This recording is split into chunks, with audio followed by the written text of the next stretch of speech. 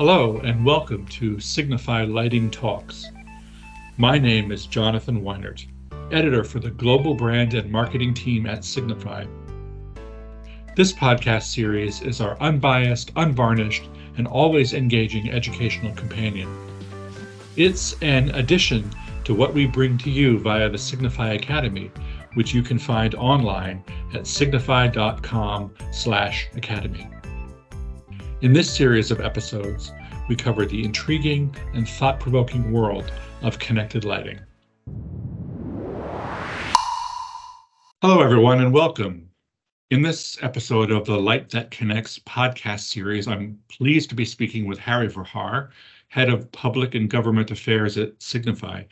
Harry joins us today to talk about climate action, energy efficiency, where we are and what we need to do. Hello, Harry, and welcome. Yeah, so thank you, Jonathan. It's a pleasure to be with you and to share some thoughts and progress on and reflections on the challenge that we are facing on energy and climate.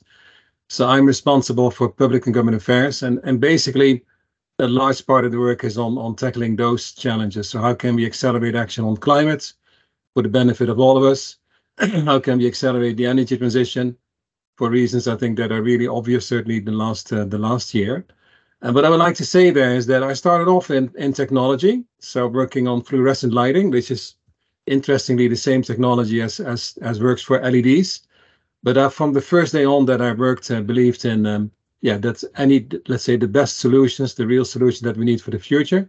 They combine economical, environmental, and social benefits for people, and that's what has been guiding me, and that will be guiding me also in the way forward. Wonderful, Harry. So you frequently talk with and collaborate with governments, municipal decision makers, NGOs, and so on about climate action. You attend the major climate-related events around the world, from Climate Week New York City to the annual Smart City World Expo in Barcelona, to the COP meetings, COP 27 in 2022 and COP 28 coming up very shortly this year. How are we doing? The headlines are often alarming, but is there good news to share? Yeah, it's a little bit mixed. So what you see in those meetings, I think there are a lot of people who want to do what is right for our future. I've once had let's say the famous last question in a panel: are you a pessimist or an optimist? But I'm a concerned optimist. So I'm an optimist because the direction that we are taking with efficiency, renewable energy, electrification of heating, electric vehicles, that direction is unstoppable. So those solutions are better for our wallets. They are better for the quality of a living environment, clean air, less noise. But then I'm concerned because the speed of progress is too slow. You could say basically in every area, if it's efficiency, renewables, electric vehicles, we need to double the speed of action. So that will be a large part of what we talk about. And sometimes you can feel a little bit fed up with all the talking because we need to convert it into action. And so we'll talk a lot about examples that we have. So we'll touch upon that in this podcast. But also what I feel strongly about is that it matters how we spend our time. So yes, at COP28 in Dubai, there will be a lot of talking. But what is important is that we spend our time in what I call the 10-20-70 rule. So we should spend 10% of our time on inspiration. So why do we need, let's say, to change the speed? What is this better future that we all trying to create? And 20% of the time we should spend on aspiration. So how much should be done, by whom, and by when? But then 70% of the time we should spend on what I call perspiration. So rolling up our sleeves and getting the job done. And there's a lot still to be done. So that is why this is 70%. And also there, what matters is, we need results. We need to bend the curve. We still see what is in the news, even in the last couple of days, that global emissions are still rising. They need to be cut roughly by half in 2030. So we need to bend the curve, showing that a lot of action where national governments and international bodies like the UN, they define frameworks and agreements, like the Paris Agreement. But the action is really in cities, because this is where most projects are, where most consumption is, where most people are, and with companies. So if the two of them find ways to work closer together and to switch gears on action, then there is a message of hope. It is possible. The direction is unstoppable, but it's a speed that matters.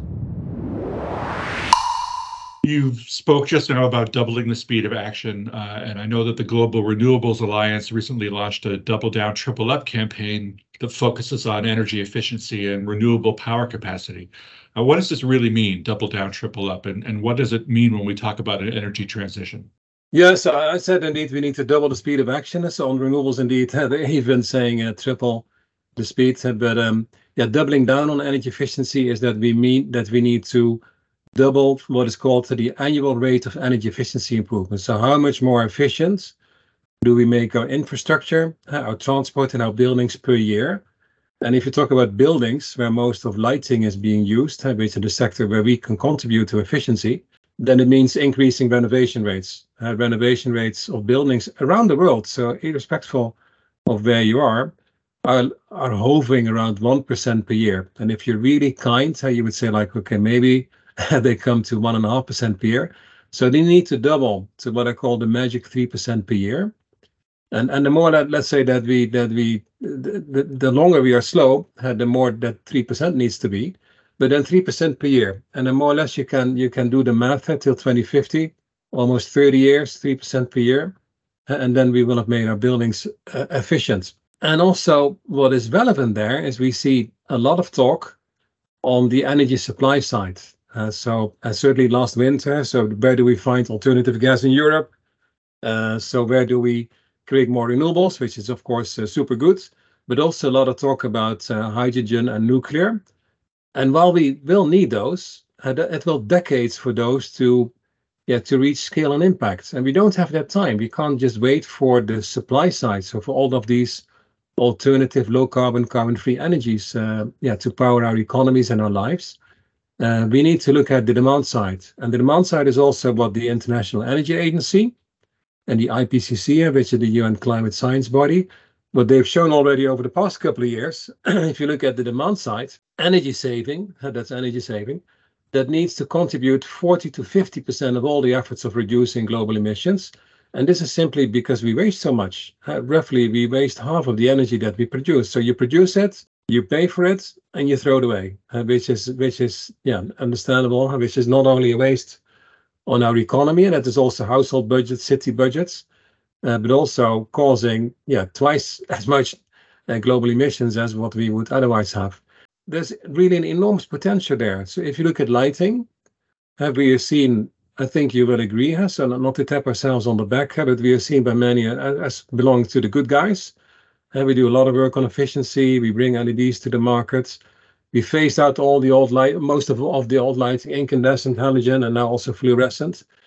Sometimes there's a lot of debates on why this needs to happen, but in the end, people today they see that the LEDs are much more efficient, so friendly on the energy bill.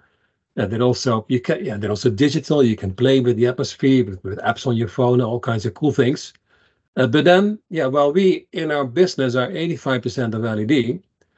In Europe and in the US, still 50% of all the light points are all technology. Now we call it conventional, so the types of products that I just mentioned. So even in our sector, there's a huge potential. And we need a little help from politicians, because we can work on technology, we can work on business models, but also a large part of the global economy is determined by public procurement. So what governments buy or what they influence in buying. And quite often they look at the lowest price tag. So what does it cost on day one to purchase a certain product, let's say a light bulb or something else. But then over lifetime, over the use time of that product, you pay the price. So also this example on procurement needs to change to a lifetime perspective. I call it circuit procurement. So next to the ambition level, so the aspiration that we spoke about, it is also important to have those policies in place that make us do the right thing, that make us take the right decisions, that bring that triple benefit that we very much need. Also, I imagine that doubling renovation rates in buildings and increasing the pace of energy efficient lighting retrofits has knock-on effects that it can improve quality of life, including creating jobs. Is that right, Harry? Yeah, that's really important, Jonathan. So I don't know all the global numbers, but Europe over the past decades imports about, depending a bit on the price, for €1 billion of fossil fuel per day. Just calculate how much it means per household and per capita. And if we double the rate of efficiency improvement, so if we double renovation rates in buildings, then we can move away from importing costly fossil fuel to employing people. There's a bit of a rule of thumb that every €1 million or $1 million that is invested in energy efficiency measures creates between 15 and 20 jobs, depending, of course, also on the pay rate in a certain country. So you would employ a lot of people. Some people will be further developing those technologies or being, let's say, producing those. But most of those people that we talk about will be putting in double or triple glazing. They will be changing the lights in the ceilings and in the streets. They will put in building management systems. They will install batteries in your home. So those are good local jobs of people who do really good work, who deserve a decent pay, and who would not be in social welfare because they would be doing this work, replacing those costly fossil fuel imports. And then also in terms of quality of life, we have experience where the indoor environment feels more, let's say, feels healthier, more productive. So people feel better, they feel more comfortable. We see examples in cities where safety is improved. And of course, when you use less fossil fuel, quality improves. So people will have less, let's say, asthma and bronchitis because of that. Well, to hear you talk, it seems like a no-brainer to make this shift. I mean, the difference between importing €1 billion worth of fossil fuels per year versus creating jobs and improving quality of life for people seems obvious. But I think there's still some confusion around the relationship between energy efficiency and sustainability. And I know you talked already about job creation and so on, but could you say maybe a little bit more to help people understand exactly how energy efficiency plays into the larger picture of sustainability? Yeah. So sometimes you could think like energy efficiency is an invisible form of energy. So it's not like let's say, as a political leader or a CEO, that you cut a ribbon to a new wind farm or a solar plant or electric vehicle factory, which is also happening, fortunately. But it's, as I mentioned, it's really sizable. So if you actually turn it into monetary value, so what I mentioned about Europe, Europe would be saving 65 billion euros per year if they just do the lighting. And then all the other things that can be done as well on energy efficiency. There are also completely different examples. So we've calculated that if Europe would, let's say, change all the lights that are still old technology, it frees up, I call it then freeing up electricity that can charge 47 million electric vehicles per year. It can power 55 million heat pumps. So that's 55 million households that could use that electricity to power their heat pump and move away from gas boilers and what you have. And this is also really important. I live in the south of the Netherlands, in an area, the Eindhoven area, if you know the city, but the Eindhoven area is called Brainport. There are a lot of high-tech companies here, amongst them ourselves, of course, but also a few others. We sometimes call this the Silicon Valley of Europe, and it's really true. GDP growth is 6% here. It's higher than in China. But the grid is at capacity. There are hundreds of companies that are waiting for more electricity. Last week, also, an area just north of Amsterdam said we need to stop building new houses, new homes for people, which are very much needed because we have a shortage in housing. But there's not enough electricity to power those homes. So you see there, that's also another phase of energy efficiency. If you waste less in one area, you can power another area. And a really striking example, maybe to end up on this, is the war in the Ukraine. So we've seen now that, let me give one example more there. If Germany would just do the street lighting, they can power 500,000 heat pumps, which happens to be the annual target in moving away from Russian gas.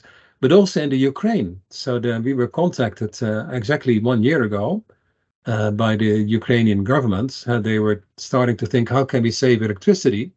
Because then we can keep the lights on for people while some of the electricity grid is being destroyed by the war.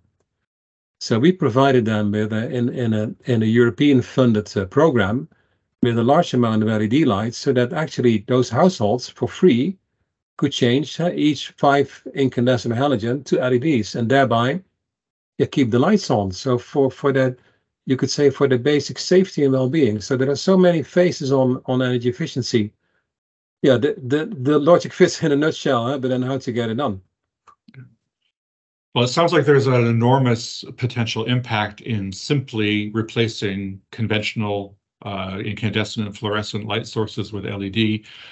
But we also talk about at Signify connected lighting, which kind of takes lighting to another level of control, another level of energy efficiency. Could you talk a little bit about how connected lighting comes into the picture and what it adds to what you've already discussed? Yeah, that's a good point, because this is indeed where where more of the positive news comes in, and let's say in turning this into action, because LEDs are digital, so they have an IP address. You can see the performance in programs on your laptop or on any dashboard. But it also means that while the logic of energy efficiency fits in a nutshell, energy efficiency is very distributed, because we use very many small amounts of energy in very many places and very many light points, and there are close to 30 billion light points in the world. But how do you add them up, and how do you create a project that is large enough for a bank to finance, that is large enough for a city mayor or the CEO to catch their attention, so to make it sizable? And this is where the digital nature, this is where the digital nature of LEDs comes in, because you can then connect all those light points. So for part, you connect them technically. We launched a few years ago an internet platform called Interact. And that's an open platform. I sometimes call it the Android of lighting. So you can already get a feeling of it. So the Android of lighting is called Interact. And that means that on that open platform, you have a dashboard in front of a city mayor's face or his team. As a company, you have a dashboard and you see all the light points in your city, all the light points in your building to see how they perform. You can actually project how much energy will be saved.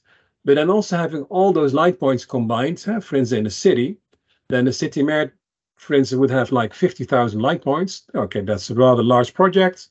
He can call just, let's say, one number, have one bank for financing, and from the one day to the other, taking installation time, of course, in between, they can save a lot of energy, and they can improve, also the safety and security in their city. Harry, you talked a little bit about what actions Signify has taken over the last few years in terms of making our company and our operations energy efficient and more sustainable. What actions would you recommend the people who are listening to our voices right now? What actions can they take? What can they do to make real measurable progress on climate action today? Yeah, so first of all, we need to realize that today's delays are tomorrow's sorrows. So we really feel you need to lead the creation of the future that we need collectively. As a company, we cannot be successful in a society that fails, and any household, any entity, any city can neither be successful in an environment that fails. So that means, in terms of actions, that it is relevant to speak out, but also to lead and to walk the talk. So by the end of 2006, we felt that it was important to show what the potential was in lighting. So we called for the global phase out of incandescent light bulbs. Now, today it's sheer logic, but at the time, I can tell you, I was in a lot of public debates in Europe, in the US, and also in all other countries, because this became a global program, because people just couldn't imagine that something that had been there for more than 100 years was disappearing. It was also still 2/3 of our sales volume. Can you imagine? 16 years ago, and now it's gone. And also it saves us a lot of, let's say, a lot of emissions and a lot of money. But also in 2015, when the Paris climate meeting took place, and nobody knew that the Paris Agreement would come out. So again, we thought, okay, how can we contribute to the momentum? How can we make sure, how can we help a positive outcome? Because only 6 years earlier in Copenhagen, there was no agreement because people were looking at their own self-interest and they didn't want to share things that were in common interest. So in Paris, we did midway that conference, we launched a commitment to become carbon neutral in 5 years' time, so by 2020, and we did it. But what is really interesting is that in the past decade, including some years that we started earlier on that, we reduced our energy consumption by 70%, which also means we reduced our energy expenditure by 70%. We made our buildings more comfortable. And also we are attracting a lot of talent, but also seasoned professionals in any function. They want to work with us. So maybe that part of the message is, lead to creation of the future that we need. See what you can contribute in your area. Drive electric, insulate your home, because all those little bits will add up to something that is really massively sizable and important. But also then we'll also talk to governments and what they can do. They need to implement policies that will help accelerate. They need to shorten decision times on permits. And also then particularly they need to engage with companies and with cities that are in the lead. So that, because also that's where the action takes place. If you do something, it always proves to be a little bit more complicated than you imagine on the first day when you start, but then learn on the way. And the learning that cities and companies like ourselves have can also be used to fine-tune policies or to further shift funding and financing mechanisms. And if you look at examples of projects where this has been done, there are some really great projects. So quite years ago, Los Angeles changed the street lighting. They saved $10 million a year. Buenos Aires was one of the first. They didn't even get financing, but they financed it progressively with every savings that kicked in every month, and when they did a few thousand streetlights. But what is also really interesting is that a couple of years ago, there was a city association called the World Council on City Data. They looked into those cities that had changed to connected street lighting, so to Interact City, as we call it. And they found confirmation of 50% savings in LA, 70% savings in Buenos Aires, but also Jakarta, Madrid, lots of other cities have done this. But they also found there was a 30% reduction in nighttime traffic accidents.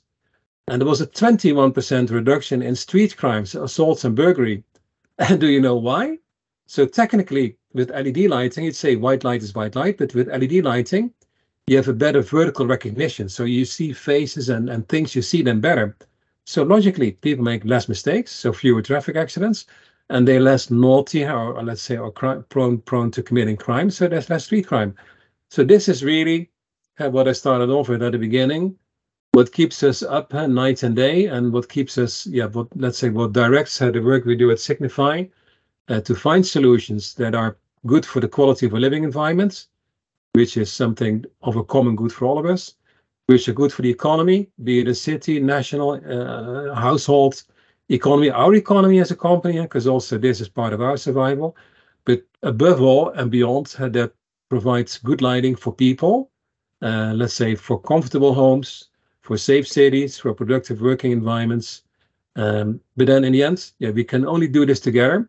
And that is why we are seeking further and working hard on further cooperations with the international governments, but particularly also with cities and with other companies that are really wanting to accelerate. Because that's what counts, that we keep course, but that we step on the pedal. I won't say the gas, but that we step on the pedal and we switch gears towards a better future. I want to thank you very much, Harry, for joining us today. Clearly, there's a lot of action that needs to be taken, and urgently. But it's also good to hear the messages of hope that you're bringing today, because I think that helps people to understand that we can do it, that we have to do it, and that we've already started, and that we can keep going. Yeah, thank you, John. A pleasure to join, and we'll do our bit. But anybody can count on us or contact us, let's say, to join the effort. In light of that, I invite you all to check out the links in the podcast description to a series of articles from Signify for the Sustainability Project from Economist Impact, to give a little more context around the issues that Harry's been speaking about with us today. Everything's connected, and if you read these articles, you'll see a little bit more about how energy-efficient lighting and connected LED lighting can support climate action initiatives globally.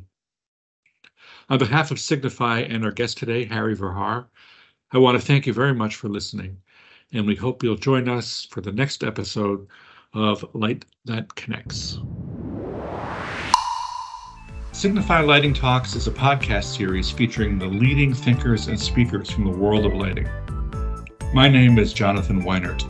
On behalf of Signify, the global leader at lighting, I wish you a brighter life and a better world.